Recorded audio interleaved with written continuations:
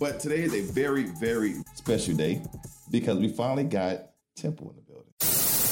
Today, we wanted to address just some life principles and things as far as being able to live a happier life, mental health issues. And so today we're going to talk about It's All on You. And the reason why I believe that that's a good topic is because people don't realize that when it comes to whatever life you want to live, it's really all on you. There are certain things that come into play when it comes to having a happier life. And in order for you to be able to do that, you have to have a certain amount of accountability for yourself and how your emotions and how you move about this earth.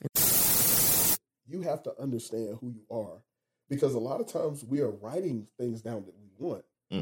And we say what we want, we say who we want, we say when we want it, but we never ask ourselves why. One of the most powerful things that you can ever ask yourself is why. You want that husband? You want that wife? Why? Why do you want it? And if your why is not powerful enough, you will never have it. A lot of times we say that we want that business. Why do you want the business? Is it because social media told you? So the number one principle to living a happier life and manifesting the life that you want is meditation. And for those who are have a difficulty accepting meditation, I would say this. What I discovered is meditation is not anything against your religious practices. Really what it is, what I discovered is I still pray every day. I realized that prayer is the opportunity for me to show gratitude to God, to thank him for all the things that he has allowed me to have in life, or, you know, of the experiences, all of those things. Meditation, on the other hand, is giving God the opportunity to speak to me. One thing I look at it is when you're developing things, but we know that you can't cook in a dirty kitchen. If you have you got a meal that you're planning, the first thing you got to do is you got to clean up your kitchen. And you got to keep it clean. Yes. And so as you're bringing out everything, and you're bringing out your pots and pans, you're bringing out your ingredients, you have to do what they call clean as you go. Yes. And the same thing with manifestation.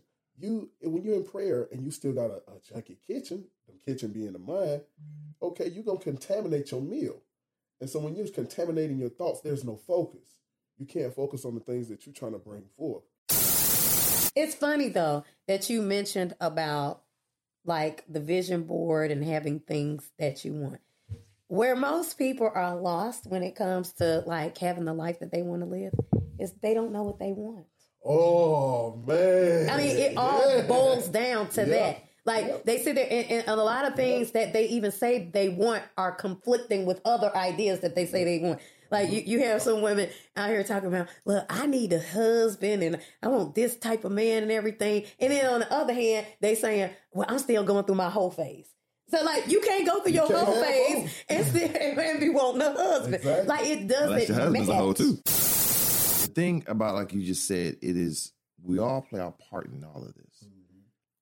And in dealing with me, my meditating, the biggest thing, they say you point one finger, but you got three pointing back at you. And it's the three pointing back at you that you always want to avoid and not deal with.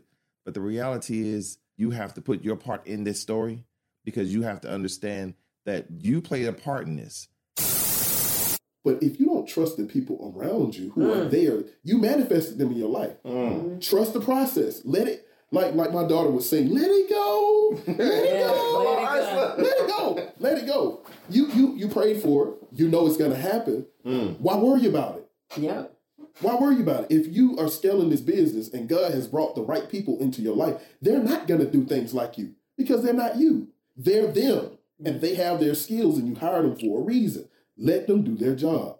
Start going back to what you were saying, like about knowing what you want. See, the first thing is like, even like when I started meditating or whatever, that was just like to help me get the stress off of me. But the other things I discovered later on is I had to define what I wanted first. Yeah.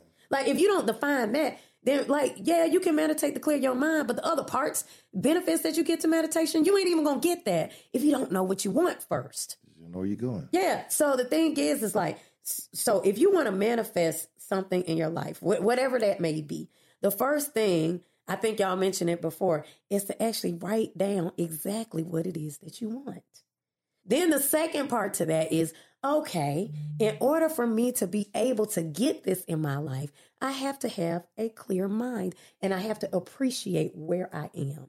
So you continue your prayer life, but your prayer should be different. Your prayer should be. This is Tim Hargrove, known as Nuba. Tune in for Cocktails and Conversations every Friday, 7 p.m. on all streaming platforms. Subscribe, like, and tell somebody.